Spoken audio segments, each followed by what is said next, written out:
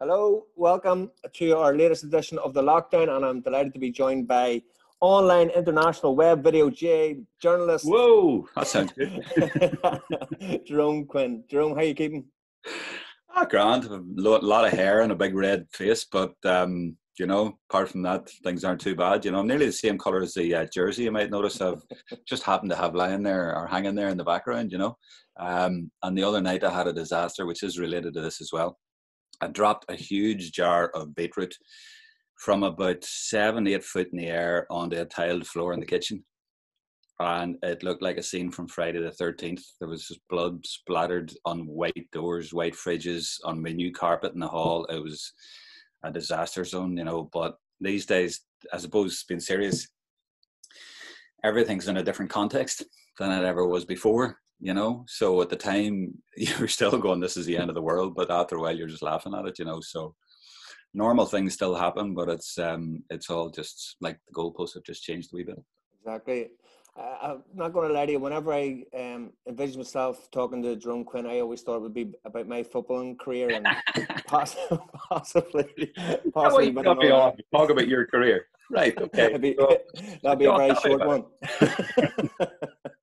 Jerome, you're a Tyrone man who's adopted a Down club through years. Breda, how did that come about? Well, I moved to Belfast, obviously, for work. I started working on the Irish News and then moved to BBC. And then my kids were starting to get up around 93, 94, the lower years. But, although I was presenting a Gaelic programme on TV and Gaelic was buzzing and County Down, there was no Gaelic in my area. There was the Breda were there, but there was no Gaelic in the schools. It was in the area, but not in any really visual, obvious way, because, the pitch was tucked in behind the school. So you couldn't see it from the road. I remember going to try and find it one night and couldn't find it. Whereas now it's in Cherryville and everybody knows where Cherryville is. So it wasn't obvious. And also, they're underage teams. They were basically teaming up with the local soccer club Rosario. So there was no real youth system there. So I sort of got a few things going on the old Gaelic pitch and then at Breda. And then the big thing was I got a schools league going. And I used to bring people up like Shane King and then Conor Laverty after that, the Down coaches. But the big thing, they helped me with it. But the big thing was a schools league every Tuesday. So we got a sponsor on board and we were around, we got the South Belfast News. So it was Martin O'Muller, who basically, he was great. I went along and seen him. He says, what do you want? And I was like, can you give us $1,000? He's going, aye, okay. And then you think, should I ask him for more? But you got all these jerseys from Gaelic Gear, it was in the day. So we just made the same jersey in all different colours and went around to a school. I remember going to a school in St. Matthew's and St. Bernard's and St. Michael's, where my kids were at, Holy Rosary, and even into Carryduff and over to St. Bride's. So, we went outside our catchment area and St. Joe's and Ballyhackamore and went to all these schools and gave them a set of jerseys and balls, and they were all, delighted, obviously. But so you had to put it on a plate for them. But, I was going to them in 1994 and saying, do you realise that you're in County Down and they're the All-Ireland champions? And all the kids were looking at me going, what? And I was holding up a Down jersey and 2 or 3 hands would go up to know what it even was. That's how crazy it was, But then the schools league, we got them out every Tuesday, put up the goalposts in the park, and got referees, got the newspaper to come along and do a spread on it every week. And the whole thing just went crazy, and we got loads of players from that, and the whole thing is mushroomed. And now Breda's youth system is absolutely huge. But in those days, I'll give you one little example. There was a guy at St. Bernard's, and he was the number 4 tennis player in Ireland. And was a brilliant soccer player, but he wouldn't play Gaelic. But he would play Gaelic for his school. So he went along with the school and they won it. And he was brilliant. And we then got him to play under 12 that year. And we went to the East Down Championship, as it was then, at under 12, and played Kilcoo in Loughin Island. We played them off the park, and Kilcoo were disgusted. In fact, I claim that sort of led to their success because they went back and, back to the drawing board. We also beat them in the league final a couple of months later, and they were absolutely horrified that they'd been beaten twice, and every year after that they destroyed us. But that year, and it was mainly or largely because of that kid, and it turned out it was to be Niall Wright, who went on to become, or is now, a famous actor. He was in Mickey Bo and Me. He was the kid in it.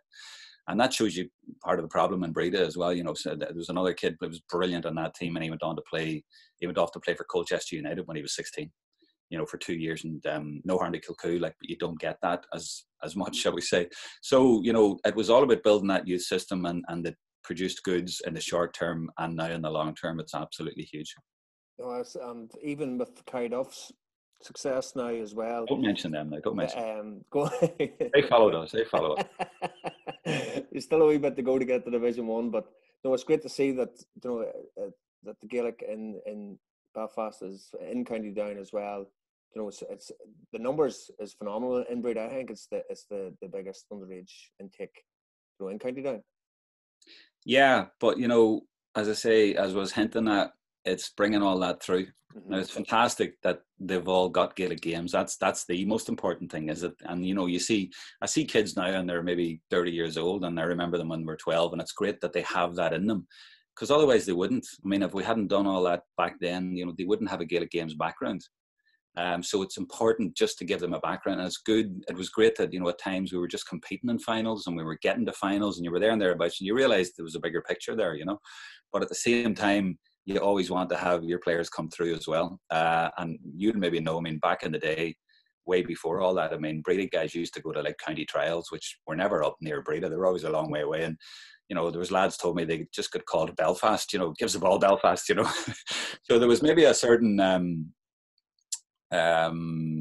perception or placing of what the city boys were like. They weren't maybe county standard or whatever. So it's great now to see the odd player coming through at county standard, and we want to be contributing to the whole county at every level, and camogie and ladies football, and all the way through. And we are doing that big time, especially in ladies football, which is great to see. So you do see the bigger picture, and it is nice to see that it's big, but you always want to see it bigger. I remember back in the day wondering why we weren't really as much a part of the Down family as maybe we could have been. And I remember someone in Down, not many names, but they basically told us that we were a bit of a loose cannon, because we'd had a summer camp at a rugby venue with the club across the river in County Antrim, and I think there was a bit of a reluctance there to accept Breda as sort of being a genuine force, shall we say, in Down Gaelic games. But I think that's slowly changing. I think they realise now that we're there for the long road, and there's a lot of people in the club doing a lot of things really, really well. No, it's brilliant to see. It really is. But I suppose, Jerome, I want to talk to you about 30 years ago when you had better hair. I don't know about that. you maybe had a stylish or two back then, but 13th of May 1990. The championship was launched. Absolutely, the theme tune and everything was superb on it. How much influence did you have in the show, and what did it mean to be the starting off there? I was a key figure, man. I was there. Wouldn't have it. No, seriously, I'm only joking. I only had a side, but I was the news desk, sort of after the main events were over. So, but I was a young kid coming through it, and I wouldn't expect it to do anything else, but it was great just to be part of it. But to answer your question, it was quite funny. I remember that, people used to come to me when the program started asking me questions that were really easy for me to answer. And it was because there was no one else really in the department who knew the answers. Because up to then, I was the first Catholic who was in production or presentation in the BBC Northern Ireland Sports Department that I knew of. There were a few females in the background in production assistant, PAs to call them, but not in any sort of journalistic sense. So, all of a sudden I came in, and then they got the championship, and then, they had to turn half of the department into this series. So there were mainly, as I say, all these sort of Protestant guys who were producers or whatever, and they were trying to put this program together, and they'd come to me and they'd say, "I think, Jerome, we're a bit of a problem here." And you go, "What is it? We've got a graphic ready for Sunday. What colour did Tyrone wear?" you know, and you go, oh, there they were, white with a bit of red. Oh, fantastic, great. You know? And it was like they were delighted. I was going, right, give me a hard question, you know, but it was really because their starting base was zero. You know, they had no perception, no knowledge at all of Gaelic games. So, you know, I became very useful at the start. So I was actually a radio producer at the time, but then they realized very quickly that, you know, they needed a bit of help there, and they needed somebody who knew Gaelic games, and I knew Gaelic games. So I was working on radio, but then they brought me in for the TV program as well.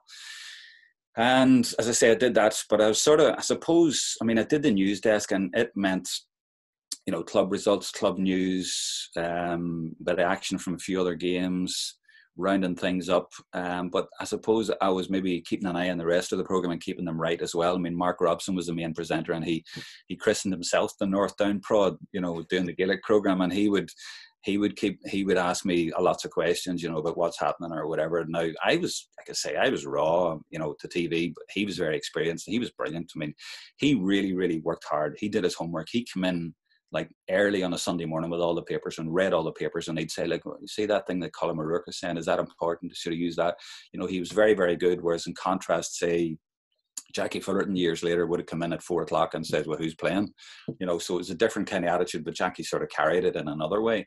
But Robson was very, very good like that, but he was so confident. And, you know, when we did the program at the start, we were all sitting in these chairs. They called them the Barry Norman chairs from the TV program, and with no desks in front of us, right? So we were exposed, you know, and I was so nervous. I was terrified, you know. But, you know, they had this quiz every week, and the prize was an O'Neill's football. And Mark would be sitting there, and he would say, and the prize this week is an O'Neill's football. And at that, the floor manager from behind the camera would throw the ball at him, and Mark would go, this ball. And I'm looking at him going, I had to drop that and falling over. But and no jokes about how I played football, by the way. But, you know, he was so confident, and I really didn't know what I was doing. And in those days, it was so primitive as well, that the auto cue wasn't as sophisticated as it is now. And you basically had this wee woman who stapled bits of paper together and pushed them through a machine, you know. And on a Sunday night, she might have been over at the BBC club and had a couple of whiskies. And I remember being terrified anyway, and she did not help. Like, I remember, I think one of the weeks that the last page for me didn't come up. And I was like doing something there, and I was about to look up and then read the last paragraph and go, good night. And it was like, Mark, help. So it was a wee bit like that. So I was very young, very raw. But it was nice to just had any sort of role in it, and I had a role in it through the week and on the night and every week. So it was nice to be part of a wee bit of broadcasting history. It was amazing. 17 years, I think it ran for. Would that be right? You were on it for?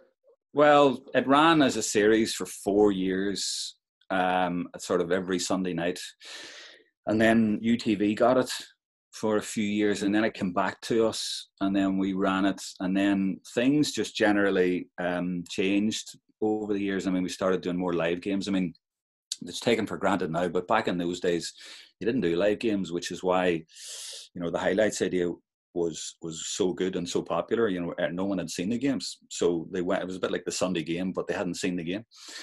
So it was like that. And then 94, like Downderry and Celtic Park was live, and that was a huge thing. It was all this talk, they're doing the game live? I know, because it was a quarter final, you know, and that hadn't been done before. But by the time it came around to, say, around 2000, 2002, you know, the Armagh Tyrone years, there were a lot of live games. You know, then it was changed, and then there wasn't as much need for the highlights program. And then they ended up doing like a midweek program on a Wednesday. So there's different variations of it. But yeah, it was basically there for a long time. But as I say, 1990, this day, 30 years ago, was the very first program. And it really changed a lot, because then, like, you know, there just hadn't been Gaelic games on BBC or even on UTV much. I mean, before that, BBC and UTV had not had an arrangement for the Ulster Championship, and this was it. They took a semi-final each and filmed it with like maybe one camera and put out like 20 minutes highlights. And the final, they did it year about. And I think they gave some minimal fee to the Ulster Council, but that was it. You know, they might have sent a news camera to the odd game, but that was it. That was the coverage. So it was a huge difference, a huge leap from that to what they did. And like, I remember I've seen the 1989 program, which is the only BBC program the year before. And the Ulster final program went out at, say, 11:30 at night. ran for about half an hour. The presenter was John Bennett, Protestant guy who basically knew nothing about Gaelic games. And his pundit was a fella called Pat Blake. And Pat never played the game to any standard that I know of. He's a great guy and a great sponsor from Derry Lynn and Fermanagh, but he basically presented a radio program. So it was like they went, bring him in, and they asked him a few questions. And he shouldn't have been a pundit, but it was just like, that'll do. So it was a huge difference in every way to go from that to the following year to doing it every Sunday night. And people were absolutely astonished. I mean, the letters that came in were incredible.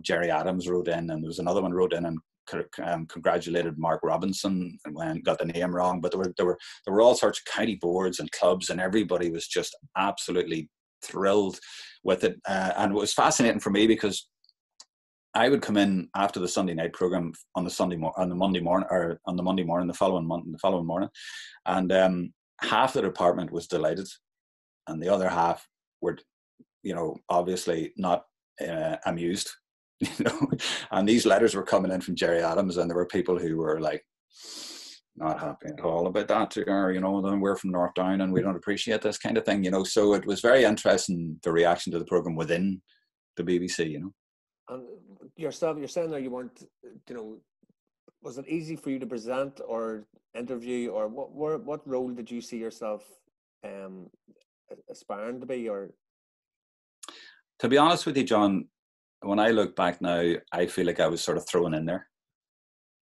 I didn't have any great ambitions, and I didn't ask to be on TV.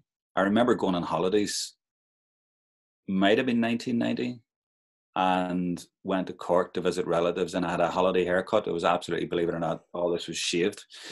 And I came back from holidays, and I was due in on the Monday, and I got my rota had been posted out to me, and I opened it, and I was on TV doing the news program, the sport on the news program every night that week. It was Inside Ulster, and I was like, what? Have they seen me? And like, I hardly even had a shirt and tie. But they didn't come to me and say, we would like you to do this, or we'd like you to groom you for this. You were just chucked in there, and that's just the way it was, but you just got on with it, and you did it, and you sank or you swam. But I remember, like, the natural route in journalism was that you would do newspapers, then radio, then TV. I did radio. I was in Radio Foyle for 2 years, and then went to the Irish News. So it sort of bucked the trend a wee bit there. But I didn't ask to get on TV. It was just sort of happened that way. And the next thing was you were on all the time. And then next thing I was doing the Saturday program, which was 5 o'clock on Saturday on Grandstand, and you were reading the football results every week. And that was huge as well. So at all bases covered, I was doing all the sort of Irish League stuff on the Saturday, and then you were doing the Gaelic on the Sunday nights. So I was overexposed in those days, John, definitely, No, it was. I can still remember, people probably, the young people watching this here probably don't understand the importance of that championship program. Because as you said, we had no insight into what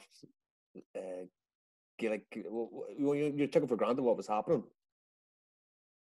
How do you mean we took for granted the game, the program, or the actual games themselves? You took it for granted, this Donegal beat Down, or if you weren't there, you didn't know anything about it.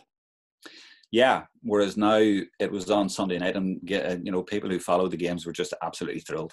Absolutely, they were in dreamland to see this happening. They'd never imagined. They didn't feel that they sort of belonged. And all of a sudden they were put out there on TV. But it was interesting, how the program sort of developed and how it was regarded. And also it made RTE really sort of improve.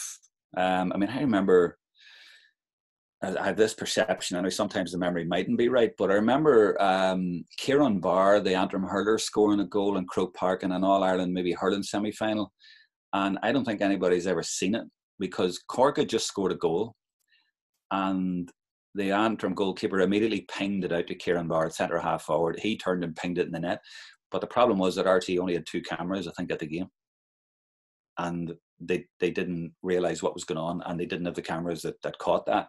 But when they saw BBC doing all this, BBC, I remember the producer, a Protestant fellow, Alec Johnson, and he put a camera on the sideline at the halfway point because he wanted to capture the speed of the game. So I remember him showing me a shot of like Dermot McNichol, getting the ball near the sideline and sprinting along with the ball, and the tenacity and players bouncing off him.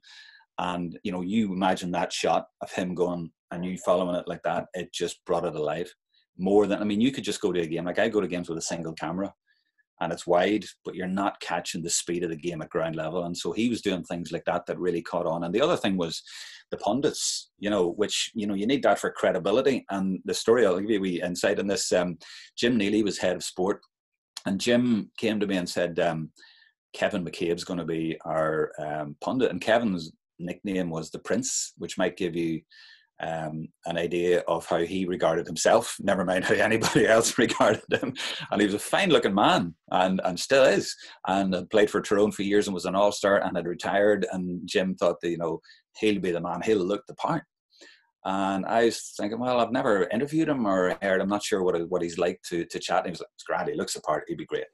But in early May, Jim came to me one Monday morning and says, what the hell are we going to do now? I said, what are you talking about? He says, Kevin McCabe came on as a sub yesterday for Tyrone. He came out of retirement in a McKenna Cup game. He can't do pundit now, you know.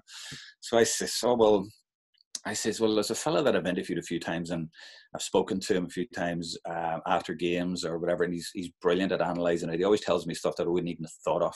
He's on a different level, and he's won a few Ulsters, and it was Sean McCaig. And I says, all right, okay. And he didn't even know who he was, but he went and rang him and got Sean McCaig, and that's how Sean McCaig ended up being the pundit in the programme. And Sean was brilliant. I mean, he went on to become a president of the GAA, not just because of that, but I'm sure it helped a wee bit. But Sean was brilliant, because every week when you went to Sean, you know, and said, Sean, what did you think of the game today? You know, there's 4 players sent off, and it was absolutely nonsense there. What was that all about? And Sean would start off by deflecting you and say, I'd like to congratulate everyone who was part of the occasion today and everyone who hosted it. And he went off in this every week. So he was maybe angling for president, you know. And that's what happened. You know, he ended up becoming president, but every week he did that. And then he analysed it really well. And he had a brilliant way of breaking down the game, and he had a nice way about him as well. He was a lovely man. And, you know, it brought a lot of credibility to the programme. Was the Ulster Council, were they worried about the attendances going to games whenever, you know, you were showing the highlights and then the games? There was a wee bit of that, you know, but I don't think there was a lot of it. I mean, I don't think the attendances were that fantastic pre-1990. So I think, if anything, it helped boost it. I mean, the very first game on this day, 30 years ago, was Antrim against Monaghan in Castleblayney in St Mary's Park. And like, Antrim didn't bring a big crowd and Monaghan didn't have a big crowd. There wasn't a big crowd at it. So it was very beneficial for them to have their games put out there on TV. And I'd say, you know, it's not a total coincidence that like the game in Ulster took off. And I know I'm not taking credit like for 4 All-Irelands, but, you know, it took off on a certain level. I mean, there were a lot more females going to the games. Like, by the time Armagh came around, there was a huge female support. And Tyrone as well. They were all going to the games. The jerseys were all being worn, which wasn't really the case pre-1990. You know, you got to the late 90s and like everyone was in their Armagh jersey or the Tyrone jersey. They were all wearing the jerseys, but that wasn't really a thing before that. So the perception of the games was different. And, you know, to be fair, the GAA, you know, they upped their ante as well. Like that first game in St Mary's Park in Castleblayney, I found out later that the club, or maybe the county, I'm not sure, had been fined by Ulster Council because the white walls around the ground hadn't been painted and the pitch wasn't in great nick. So, you know, they became aware very quickly as well of how the game looked, you know, and they wanted to put it out well. And, you know, so I'm not trying to run down the game in those days, but, you know, it wasn't maybe run as professionally in a lot of ways as it is now, and what you would expect now. You know, it's a bit like the Premier League. You look back at some of the Premier League highlights and they're playing in mud baths, and now like you wouldn't every ground is like a carpet, you know. So GAA has very much gone the same way. So they're all very media conscious, but I don't think they ever suffered spectator wise. I mean, I think it led to interest in the game, not just, as you say, from Gaelic people who were just delighted to see the games and maybe couldn't get to them, but even a lot of people who were non-Gaelic fans and from, as you say, the other side of the fence, it brought a lot of them to the game as well. Are you surprised by the meteoric rise that the Jays had since then to 2020? No. I mean, I don't think I'm surprised. I'm delighted to see it, and it's great the way that it's happened, you know. But I think I'm not surprised about it. You know, it should have been that way before, and maybe I don't know why it wasn't, but it's just really taken off. Am I surprised? I mean, I think you've got to look at Gaelic games as different from any other sport. And I've found that not only going up and down Ireland, but around the world. There's no sport like it, you know, you look at rugby, apart from Ulster, like the club rugby, nobody goes to watch it. You know, Irish League obviously doesn't get a huge attendance either.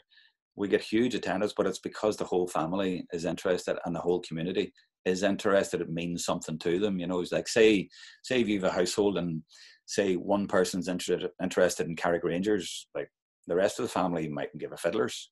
But if you have a family in Dungannon who are into Tyrone, the entire family and the cat and the dog are interested in how it's going. And, you know, that's what makes it unique. And that's why, you know, I really enjoy, you know, I don't miss being on TV. I don't miss the big program because I've thrown myself into, you know, Gaelic games at all sorts of levels. And I get as much a kick out of doing, you know, a minor match or a camogie match or club match or whatever, or a higher education game or you know, a game in Toronto or San Diego or whatever, because you just know that the feedback you're going to get is going to be so positive and people are going to be so pleased about what you're doing. And there's always an angle in a story. There's always an angle in a game. You know, I love doing a game. It could be like the last game we did before all this happened was Division 4. We did a live stream in a Division 4 league game, but in ladies football, Leitrim against Limerick. But, you know, you're always able to look at the end of the game and find one or two things in it that are going to go a little bit viral. You know, there's always something in a Gaelic game that stands out, whether it might be a block or a great score, and you know that people are going to celebrate it. So, you know, it's very gratifying that way. You know, you don't have to be at the top level in Gaelic games to do that. No, it's really is amazing. And, you know, the work that you're doing as well now, I suppose looking back in your, you know, you were sacked from the BBC in 2009, I think it was, Jerome, and the subsequent court case and that was played out in the media. You know, how, you know, looking back now, is it the best thing that happened? And, you know, I'm sure you didn't want it to be that way, but, you know, things happen for a reason, as I say. Yeah, well, I mean, I'd wanted to get out for a number of years. I'd gone for jobs on RTE and that. I was actually going out with a girl from Dublin for a lot of years. I was thinking of moving to Dublin, but just couldn't get the move. So I got out, but not the way I wanted to get out, you know. So it was unfortunate like that. But I mean, I look at it positively because, you know, I was able to throw myself into another way of working. Now, it was difficult. Like I was basically on the street, you know, and then you're having to go, what do I do now? And I threw myself into it, and I got a lot of help from a lot of people in Gaelic games. I mean, they appreciated what I'd gone through and realised what the backstory was, you know. So I got a lot of support, you know, from at that time from Gaelic games people in the Ulster Council, Ulster colleges, higher education, whatever. You know, they were happy enough to get behind me, which was great. And, you know, it was an interesting journey. But when I look back now, you know, I was able to use a lot of skills that I'd learned in BBC that really set me apart. So when I was starting to do video work, I wasn't a great cameraman, still not a great cameraman, but I was able to use a lot of skills in terms of interviewing, in terms of picking out bits, in terms of doing voiceovers. You know, I knew what a story was. So a lot of skills that I'd learned in there stood to me, and that's what has stood to me over 10 years. So I just got stuck in, and for about 3 years, I didn't really stop. And then I tried to get a bit of a balance, and went back and sort of realized I can't do this all the time. This is crazy, but it just absolutely took off. Excuse me. And, you know, 29, that was 2009, 2010. And then I remember thinking in 2011, well, if I can do a film of a game here in Belfast and then put it in a laptop and put it online, you know, people can see it anywhere in the world. And I thought, right, but if I go on the other side of the world, that'll work as well. That'll work in the reverse. So I bought a ticket and went to Australia and went to Melbourne and turned up basically at the door of long lost relatives and went along to the Gaelic Day, and they had a Sunday where they were just playing all their Gaelic games in Melbourne, and filmed all day, put up a few videos, and the reaction was fantastic. And the people in Sydney got onto me. From Michael Cusick's, this girl from Cavan, Jamie, and said, when are you coming up to Sydney? And I said, next Sunday. So I went to Sydney and did the same there. And then Brisbane said, when are you coming up there? And I went to Brisbane. So I spent 3 weeks going around them and had a ball. And that really set it off. And then other people around the world saw what I was doing, and they wanted me to come to them and do a bit more like that, you know. So it was interesting. By the way, do you want me to turn the light on? Looks like yeah, go ahead. I had to do it the last time as well. Oh, okay. There you go. Oh, I can see the jersey now. I just noticed it getting darker as I was talking away there. Don't worry, it happened to me last week. But was that the light bulb moment then, Drum, for you? Oh, very good. Let's see what you did there. Very good. You know, you're a pro. You're so what a segue. You know, but how hard was it to reinvent yourself then? You know, you obviously, if you're working for somebody and they're telling you what to do, and maybe, as you said, the other cue, this is what you have to say, and this is the way the show is. Yeah. You know, at that time, like, are you trying to say that I don't like people telling me what to do? Which is there's a lot of truth in that, you know, and it is really nice to be able to go along to games now where people just, there's Jerome going ahead in, and it's lovely. I really do enjoy that. Whereas, like, if you told me now to sit behind a desk and be part of a team and do what you're told, I'm not sure I could, to be honest. I really like the freedom of being involved in it. Like ladies football, for example, I've been working for them a lot of years now, and you know, they have different PR people, but they usually just say to me, you know yourself, work away.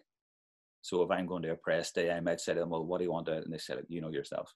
And that's nice that I can go along because they know that I know what I'm doing and I know what the story is. So they're not telling me what I can or can't do. For example, there's a story coming to mind here. I don't know, when was it? Stevie O'Neill. Do you remember Stevie O'Neill came back to Tyrone? That's right. Yep. At the start of September, after being out that year and after being retired, and he was, and I think I got the story on like a Monday or Tuesday night. I think Peter Canavan rang me, and he'd been at training, and I broke it in the radio the next morning. Now it'll be all over Twitter like the previous night, but so it was on the radio, and then at the meeting that morning, we had a meeting in the sports office to decide what you do for the day. So everybody goes to that, and we're in the boss's office, and we're all talking about, Stevie O'Neill, wow, you know, and what about it, Stevie? And then the boss is there, and there was this boss at the time now, and I'll try to put this nicely. I'll not don't want to sound bitter, but he said, hold on a minute. He says, I think we need to put this in context, and we all went like, what? And he says, well, not everybody knows who Stevie O'Neill is, and we're going, yeah, we do. And he goes, no. He says, a lot of it's not like Gaelic's not like other sports. He says you need to compare it to like Brian O'Driscoll for Ireland or David Healy for Northern Ireland Soccer and explain to people who he is. And we were going, right, okay. Anyway, let's go, lads. And we all went out to do stories. So we'd lined up interviews all day. I went down to Dungannon, and like I was interviewing the butcher and his customers, you know, and I got a phone call. It was the boss again. He never rang me during the day, but he rang me and he said, I just want to impress upon you that we need to put this in context. And I'm going, what the, you know? So I came back and put together the story, lead story. And of course, your man wanted it done. And I had written the link and I hadn't put it in. And he wrote the link and said, it's like Brian O'Driscoll coming back for Ireland or David Healy coming back for Northern Ireland. And I was like, for crying out loud. You know, and I remember one time when Cormac McAnallen, it was Tyrone's first game, I think, without him. And they came back and they had retired the number 3 jersey and stuff, you know. And I remember the newsroom editor telling me, no, we don't want any more references to Cormac McAnallen. And they'd had the game the previous day, and I'd put it in my report. And she says, I want you to take that out of it. And I had the script in my hand and a paper and a sheet. And I just crumpled it up and I walked away from her and threw it over my shoulder. And she claimed that I'd thrown it at her. Maybe just a bad shot. I tossed it in the air. It was like, whatever, you know. And she went and took it out, like, but I wasn't for doing it. So I didn't like people telling me what to do. Mm-hmm. No. Maybe it was towards the end. I knew what was coming and I'd had enough. Had enough. Well, as you said, like, you know, where else would you get to travel? You know, every single continent now going, and with the ladies' football, you mentioned there. Like, hey, did you know? I once tried actually to go to Alaska. I was over on the West Coast, and I saw this advertisement, and there was a club up there. There was a Gaelic club there, and I'd seen they'd put something up online, and I wrote to them and says, hey, what he's doing. And that's how crazy it got. I even thought of going to Alaska, for goodness sake, you know. I didn't, but I was like, you know, anything was game, you know. You have to go to Alaska then. That's the next one.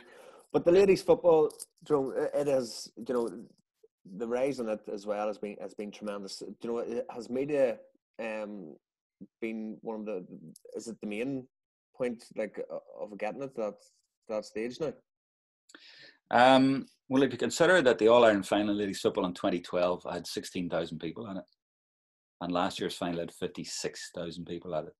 Now, okay, you have a Dublin in there, and it was a Munster derby, but still, there's been a huge lift there. I think it's part of what I said earlier, you know, that females getting more involved in sport, and this is it now coming through more.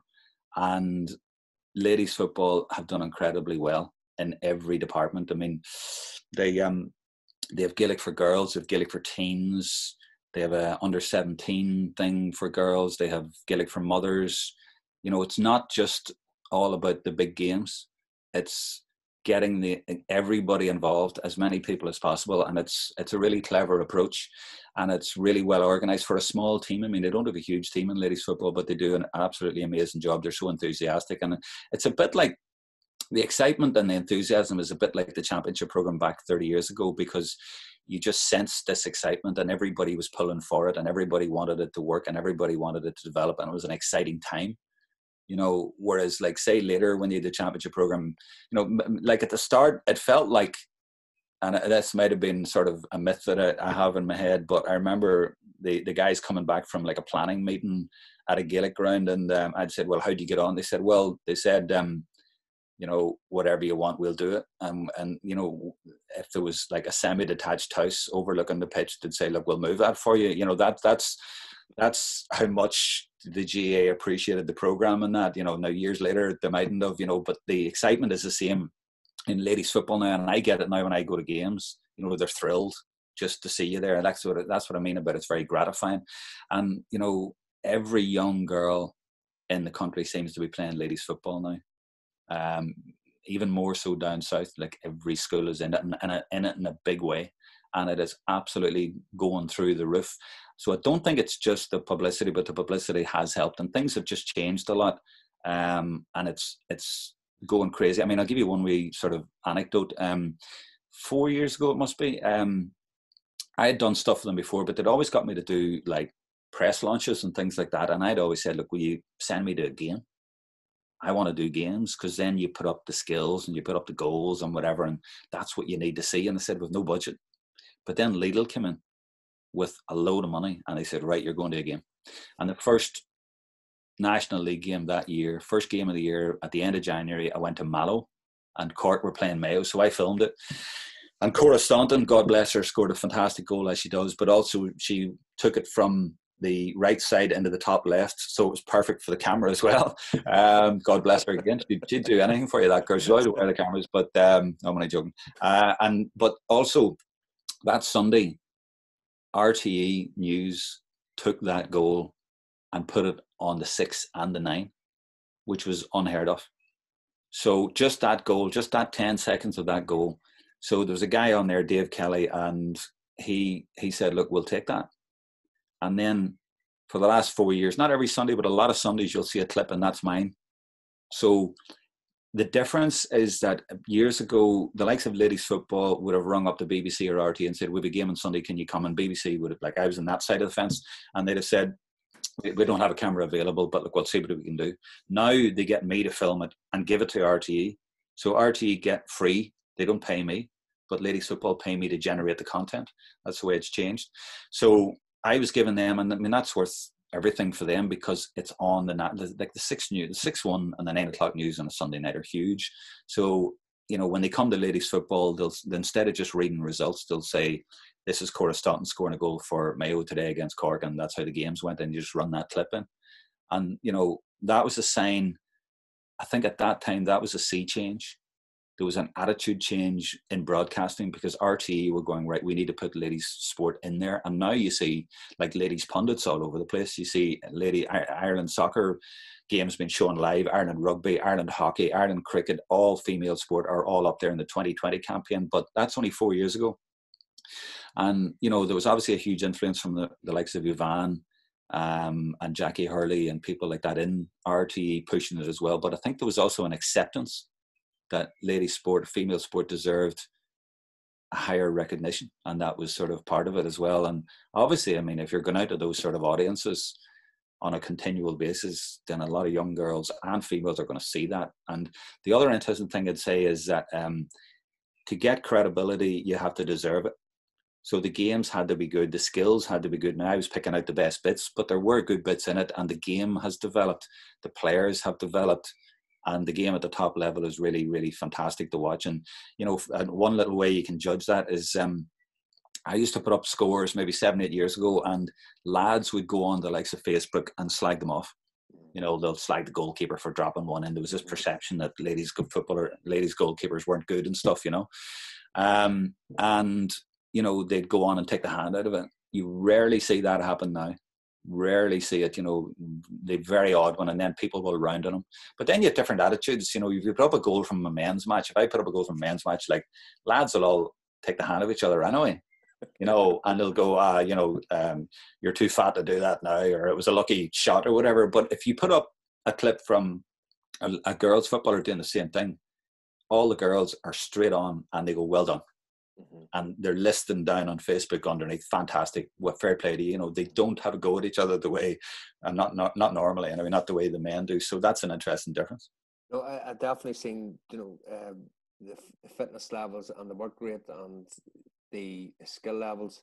A neighbour of mine, Lauren Cunningham, she's, you know, the fitness work that she does is frightening. Like, and, you know, I'm sure in 10 years that you've been involved with ladies football, you've seen some difference in skill levels and fitness levels as well. Well, absolutely. I mean, Cora Staunton is still going at about 38 years old, you know, and she's just a phenomenal player. But if you were to go now to any top level game in Division 1, you'd be amazed at the speed, the physicality as well. Although it's not supposed to be, there's not supposed to be that level of physicality, but there just is.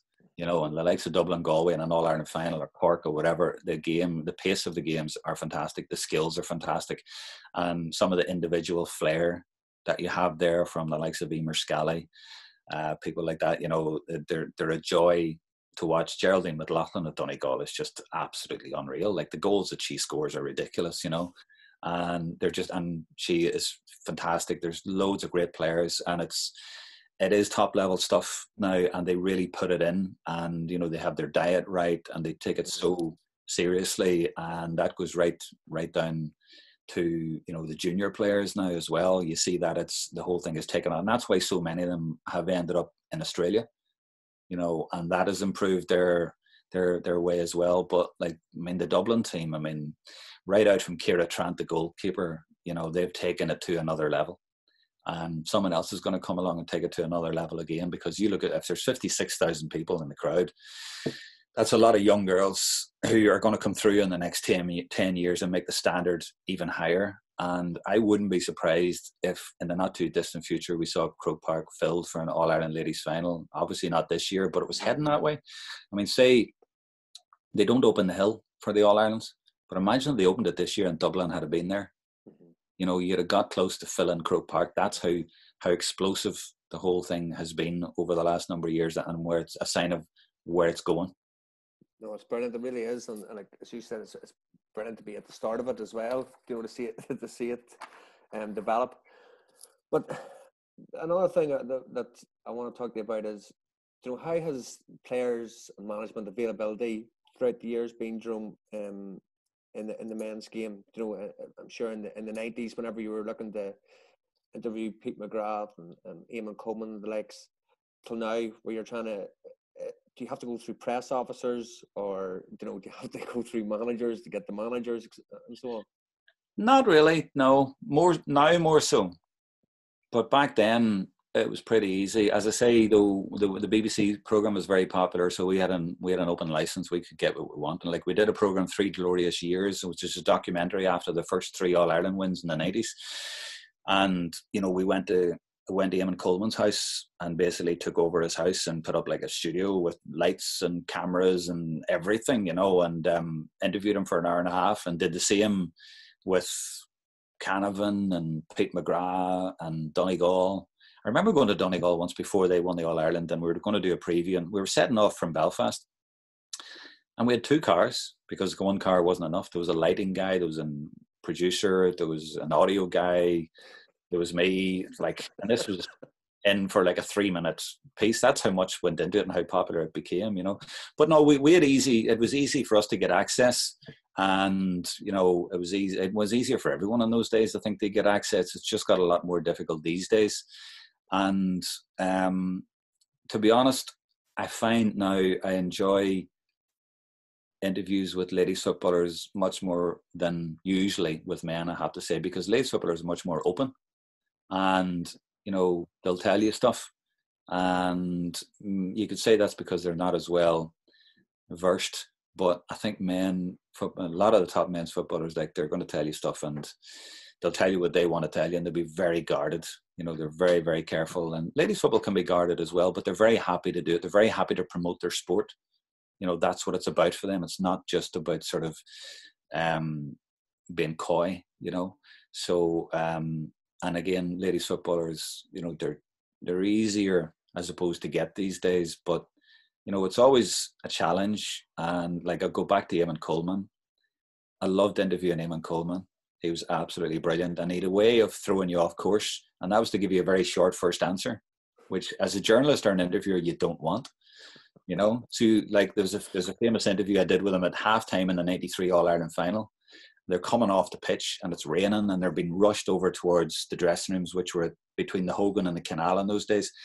And the head of sport was with me, and we had a camera ready, and they grabbed him and just brought him over, and we just had seconds with him, and it turned out it was 18 seconds. And it was just like, go. And I says, Eamon, what's it like out there? And he went, tough stuff.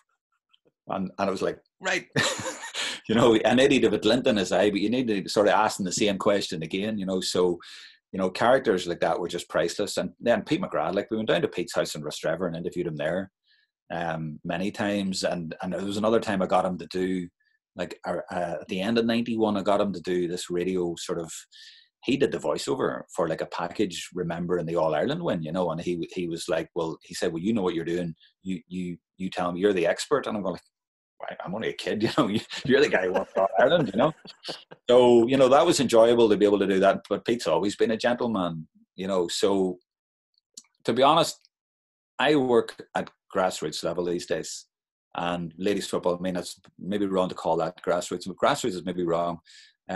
Lower levels is wrong as well. But if you know what I mean, I'm not in Croke Park anymore doing the huge games. Mm-hmm. And I don't miss it, because the top games can take care of themselves. Croke Park can take care of itself, and it always will. But I find it far more rewarding to be doing a ladies football National League game or a Sigerson Cup game that, some county players are in and no other cameras are at it, or, some club game or whatever, so I prefer, and some games around the world, there's no one else doing it. It's nice to be at something nobody else is doing, because as I said earlier, it's so gratifying to be doing all those games, and you get access to all that as well. And Croke Park's just become Croke Park, you go along, and I don't really find it even enjoyable to go to watch. You're deafened by the announcements, and the games aren't even that great half the time, so I'm quite happy with what I'm doing now. I find it much more enjoyable. I don't know if that answered your question, but no, it definitely did. And that's what have you ever just? I know what you're trying to say about the grassroots level or whatever, but have you ever just stopped and just thought to yourself, that's some player there? Whenever you're videoing, or they're going to make it in 10 years or 5 years or whatever. Yeah, Marty Clark was one of the earliest ones that I would have seen like that, because we would have seen him. Actually, I've just remembered now. I saw him play in McCrory Cup, but even before that, I remember presenting the Ulster College's All-Stars Night in the Ramada here in Belfast. It was one of the first years they did it, and I think it might have been 2001, maybe around there. And I think Stevie O'Neill was a guest. He just won an All-Star. So this big glitzy night we had, and I remember they were giving out all the cups for Ranafast and Cornanog and all that. And I remember we had a meeting before it with, I think it was BT with the sponsors, or Bank of Ireland or whatever, and I said, why don't you have an award that nobody knows about? Like on the night, nobody knows who's going to win it. And I was like, what are you talking about? I says, well, everybody knows who won the cup. So you're bringing up all the captains who've won and they get their cup and away they go. I says, why don't you have an overall? And we come up with this idea for like a merit award. And it was decided that we give it to this fella called Marty Clark. And I think he was only 16, so it wasn't McCrory, it was below that. And he had scored something like 114 or 116. And it worked out, it was like a score every 3 minutes. Now, we hadn't filmed it, unfortunately. Mm-hmm. But I remember bringing him up onto the stage to give him this award and interviewing him. And he was, you know, a lovely, cool character even then. Because I said, well, how do you feel about scoring that? He was like, well, I should have scored a bit more. You know, or something like that, you know, some answer like that. And he genuinely meant it. You know, he missed a few, you know. So I came across him then, and then we watched out for him. And like, I remember getting video from him from a McCrory Cup game. And there was a shot of him while the ball was up the other end of the pitch, and there was a man in front of him and a man behind him. Mm-hmm. And we heard that he had a terrible flu, was a doubt to even be able to play, and he was still putting over balls from 50 yards, you know. So he was one of the players that you sort of earmarked and thought, well, I know he's going to be good. And in ladies' terms, one of the girls I saw like years ago and thought, wow, Amy Mackin of Armagh, when she hits a ball, you hear the thwack of the boot hitting the leather, and then you hear it hitting the stanchion and nearly breaking it. She can hit a ball. And she is just lethal and a lovely, lovely person as well. And she's one of the, you know, she's one of the stars of the, well, she's a star now and will be the star of the future. So those would be two that I'd pick out. Brilliant. And on your, I know you're doing a lot of globe trotting and that, but do you keep an eye on the Down football scene at all whenever you're away, and you know, look out for results, or are you surprised by how? Not at all. Do you really think when I'm in the Cayman Islands or Alaska or San Diego that I'm thinking how Rostrevor got on against Glen? That'd be a big game. Yeah. No, actually, I'm joking, because when you're abroad, you meet all these people who come down to you and tell you where they're from. So they're interested in it, you know, or like there's a guy in Dallas, you know, and he's like, all he cares about is how English and Tyrone are getting on, really, you know. So you get people like that all around the world. So yeah, you keep a bit of an eye on what's going on at home as well, and people are quick to let you know. And do you, what do you call it? So the countries and the organisations, they get in contact with you then, Jerome, to come over and say they've got a tournament or whatever, or well, like I said, I mean, at that 2011 time I went to Australia, people then started getting on to me. Mm-hmm. So mainly they would have offered or brought me out to, like, there's a guy, Joe Trolin, he lives in Seoul in Korea. He's from Ballinascreen, he's a chair in Asia, and he brought me out to the Asian Gaelic Games in Kuala Lumpur in 2013, and I've been out every year since. You know, he'd watched me on the championship program. He only told me this last year.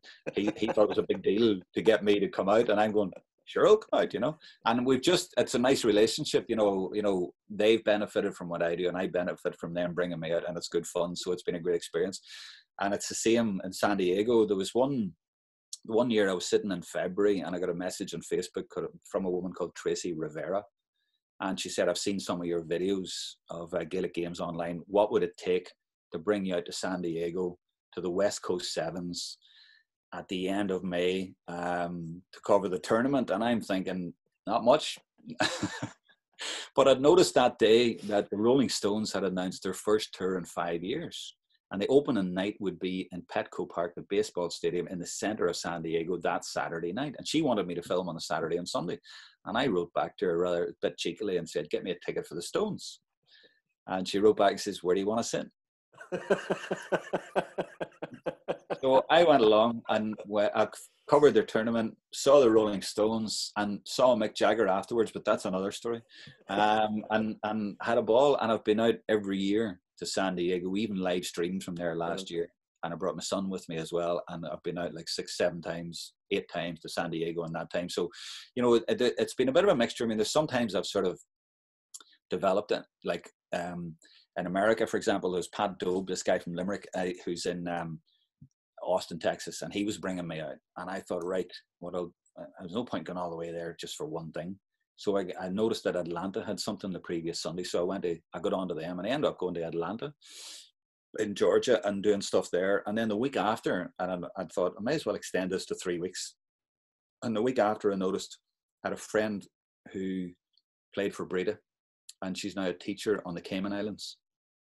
And I got onto her on Facebook and said, he's doing anything? She said, we have a bit of a tournament on at the weekend. I says, well, do you want me to cover it? And she says, yeah, you can stay at my place.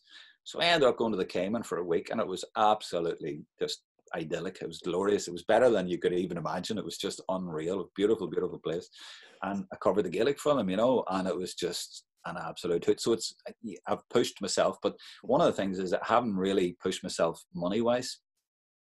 There's times I've done it and I haven't made money.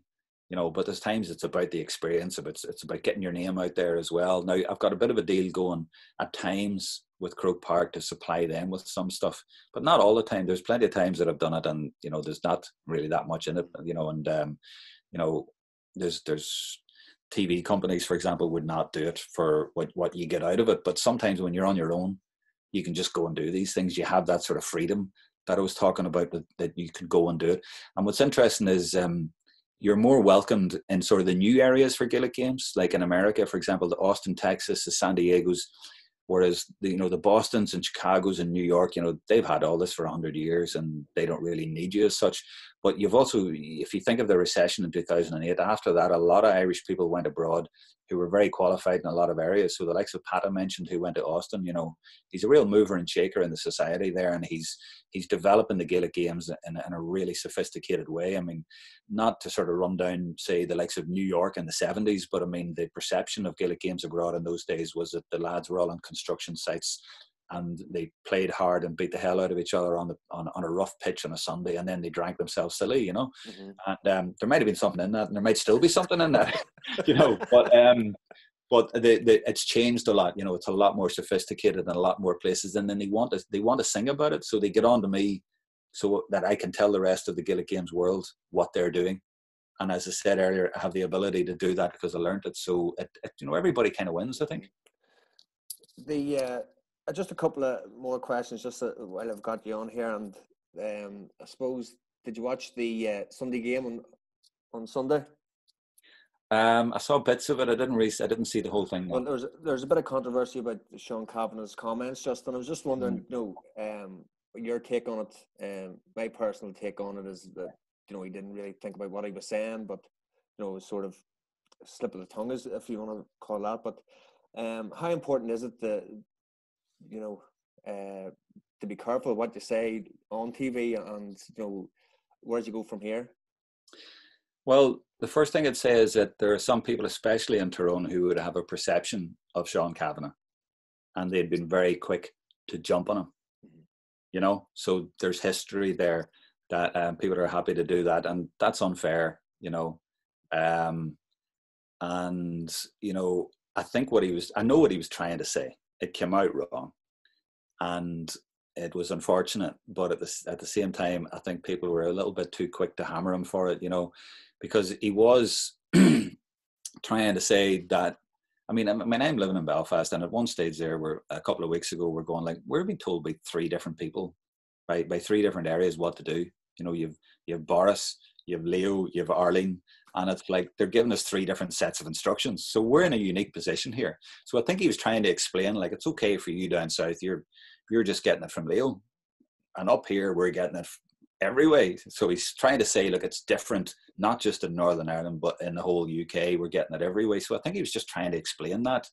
I don't think he was being political in any way, or I don't think he was trying to insult anybody in any way either, so I think it was all just a little bit unfortunate. But some people will want to jump on him for whatever reasons, and also you've the whole social media thing there allows itself is open to that now as well. So it was just a bit unfortunate. It's just one of those things that happens. But sure, storm in a teacup, I'd say it's gone now.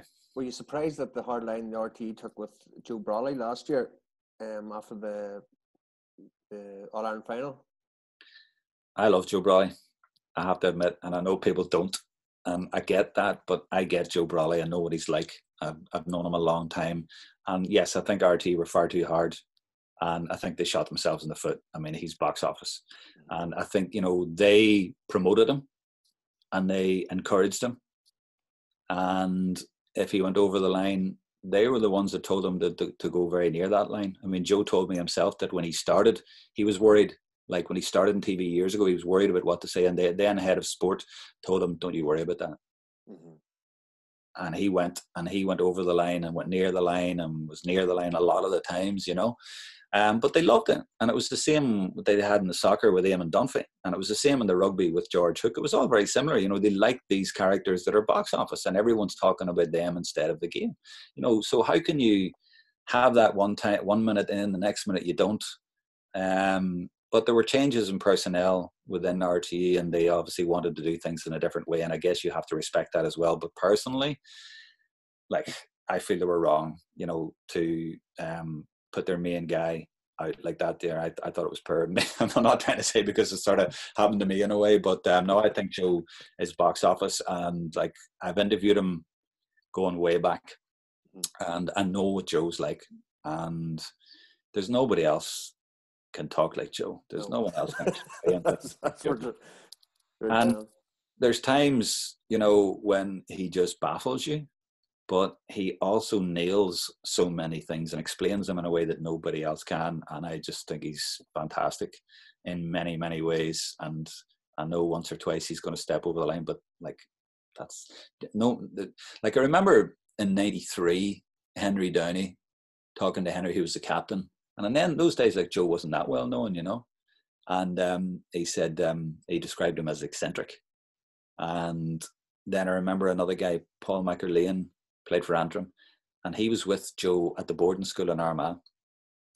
And he said, like, Joe all term would have been mucking about and not really doing his work properly. But on the last day of the exam, there was these steps. You'd go up in a big window, and he says he'd have all his books out. And he'd be standing just staring at it. And he says, we'd walk past him, we'd say, all right, Joe, or hit him on the back, and he wouldn't even hear them. He was like just taking it all in. And then he'd pass the exam. You know, in many ways, he's just different gravy. He's just an absolute genius in many ways, you know, and, you know, Joe's Joe. And then just with the last question then, Joe, you've interviewed some great names in the sport, but is there any time or any person, you don't have to say the person, but you just thought, oh, Jesus, no, I don't want to interview these people? Oh, yeah. Yeah, of course. You know, there's times you're thinking, you know, there was one last year, and again, I won't name it, but he was a PR guy who had played, and I had gone to him and said, look, I need an interview with your man. He goes, I think he's gone. I'll do it. And I'm going, I says, are you sure he's gone? So it was a bit of that. But no, look, I would always admire people, and that's part of the challenge in broadcasting as well, that you have to try and get the best out of people, no matter what you think of them. And, you know, that's a skill in itself, to try and break people down, if you like, and to get what they're really about. And that can be really, really difficult, but it can be really rewarding as well. I mean, I'll give you one story. Mick Higgins was the last Cavan man to lift the Sam Maguire. And about 5 years ago, he was going to be paraded in Clones before an Ulster final, because they had all the Sam Maguire captains from Ulster. I can't remember what anniversary or whatever it was, but he was 87 years old. And I thought that week, you know what? I'll go to his house and interview him. And I went to his house in Virginia and Cavan, and arrived at his house and brought an apple pie with me as well. You had to arrive with something. I couldn't just arrive empty-handed. There's a story behind that too. But so I went to interview him, and I was very excited about this. I thought, oh, this would be great. And it was just me and him, and I had all these questions. I'd done my research, you know. And I says, started anyway. I says, Mick, what was it like? You know, 1950, early 50s, can't remember what year it was. And the All-Ireland final, well, you know, can't really remember it too well, you know. All right, okay. I says, well, what was it like? You scored 5 points and it was raining. It wasn't a great day, I don't think, but anybody could have taken the freeze. Right. The final whistle must have been great. I don't really remember it. And lifting the cup now, when you lifted the cup, you put it up, like, and you look down, and what a moment that must have been for you. Well, we'd won it a few times, and you know, anybody, all the boys were just, I just passed it on to the next man. I'm thinking, what are we doing here, you know? And then right at the end, I just thought I'd throw something in. I said, Mick, how would you like to be remembered? And I said, I'd like to be remembered as a man who never pulled a dirty stroke on any other opponent, and I never pulled a dirty trick on anybody, and played the game the right way and respected my opponent. Brilliant. 87 years old, and that's what he thought of Gaelic games and the way he'd played it, and never mind the winning All-Irelands, that's what it meant to him. And he died about 3 or 4 months later, and his son told me that at the funeral service he spoke at it and he quoted that, and he said, my father never said anything interesting in his life until that, and that's what summed him up, and that was him, and that was his legacy, if you like, in a verbal way. And you know, that's an example of somebody where you really have to push, but sometimes it's the simplest question that will bring the right answer out, the one that you want, you know, and that will tell the story. And you're always wanting to get the story, you know, and to get really what sums it up, and to get something that does the person justice. And that in the end did him justice, you know. That's brilliant, absolutely brilliant. And you know, I suppose about whenever you are part of the media, and you have a responsibility as well, and you know, you're looking for heroes as well, and you know, as you said, people are probably a wee bit quick to jump on people whenever something does go wrong. But well, I remember one, John, as well, in New Haven in Connecticut, and I was doing the CYC, the youth tournament out there, and this guy got on to me and he says, I'm coming up from New Haven to see you tomorrow. And like, I was like, oh, okay. And he came up and he says, can I take you out for dinner? And I'm going, look, I haven't much time, I'm doing that. He says, can I take you? I says, all right. So he came up, took me out for dinner, and then he says, I want you to come down to our club. And he brought me down to his club, you know, and like I was going away the next day, but he brought me down. And he was from Galway, this man, Mike Faherty, and he's been, you know, he's retired now, he's been out there a lifetime. But he had a wee club there, amazing spot in New Haven. They have a cultural centre. It's one of these clubs that's been there like 100 years, this wee cultural centre, and they have a pitch. But the pitch was only about the size of a soccer pitch. They could only play youth games on it. And at the end of the pitch, there was this rock. And when I say rock, I mean like a mountain of rock that was like bluestone from it, which is used in roads and that. So it was like big, big rock. So they couldn't extend the pitch. And their senior team had to go and play for, their senior players that they brought through had to go and play for other teams in New York. So they didn't have a senior club as such, you know. And they then set about getting rid of the rock with dynamite and gelignite. So I was filming this. And like this guy's got a truck and he's saying, yeah, man, I got all this gear here. And I'm going like, right, what do you mean? And he pulled the doors open at the back, and it was like something from the movies, you know, back in the day. And all you could see was these bits of dynamite and gelignite, you know, the wee string, and you're thinking, oh my, whatever you do, don't light your cigarette, you know. And the thing was full of it. And I'm going like, whoa. But that's what they were doing. They were putting this in the rock and then a load of tires over it. And then they'd tell all the neighbours, and then they'd go, you know. And they blasted this rock. And 3 years later, he brought me back. And they have a full-length Gaelic pitch. Unbelievable story. And I said to this guy, Mike, you know, I was interviewing him about it, and he was going, well, he got a bit of an accent now, you know, we're doing this and we're doing that. And I says, why? Why are you doing this? And he started to break down, you know, and he says, I'm leaving a legacy. You know, and that's a man from Galway, living in America. He's retired, and he wants to leave a legacy of a Gaelic pitch there for future generations. And that's the beauty of Gaelic games. And that's at the end of his life, or the latter stages of his life. I'm sure he won't mind me saying that, as compared to the wee kid at the CYC I interviewed last year, Conal Harvey, with metal legs and 4 fingers removed from his right hand. And he was playing in a game for the Delco Gaels. And I'm along filming this, and I'd heard about it, and I went along and thought, well, he's on the sideline. And he had all his kit on. And then the manager was a dairyman, maybe that explains it, but he put him on. And this kid's walking onto the pitch with metal legs. He'd had all sorts of health issues and leukemia and everything, and he'd had his legs amputated. And he's on the pitch. And the beautiful thing about it was that he wanted the ball. He couldn't run, but he was like walking around the pitch, and his teammates, girls and boys, and the other team and the referee and the coaches, they were all in it. They were all supporting him. And whenever his team won a free, you could hear people saying, "Give it to Conall." And he'd come over and they'd give him the ball to take the free.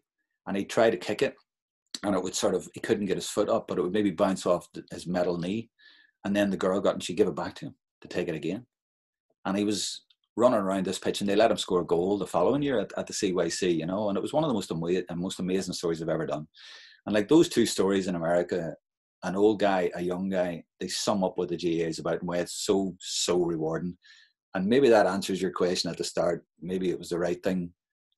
You know, maybe I was meant to leave the BBC, maybe not the way it was done, but maybe I was meant to go and report on these stories. And it's been, you know, it's such an honor to be able to do those sort of stories, because it's such a special, it's not even right to call it a sport. It's an organization. It's a community all around the world. And those sort of stories sum it up, you know, and it's just, they're just incredible to do. No, John, keep up the great work. It's really amazing. Keep up the videos, and you know, if you ever need a cameraman, give me a shout. I've never had that offer before. Jerome, absolutely fantastic, great stories, and you know, thanks for your help as well with my show as well. It's always a pleasure to talk to you, and you know, hopefully this lockdown, and we'll get back to sports whenever it's all safe and well. Absolutely. It's a pleasure to be on. I love what you're doing. The Marty Clark interview last week was fantastic. Went down really well. Really, really enjoyed it. And I've told everybody about it as well. So I hope I've even done half as well as that. Cheers, Jerome. Brilliant. Thanks very much. Talk to you soon. Thank you.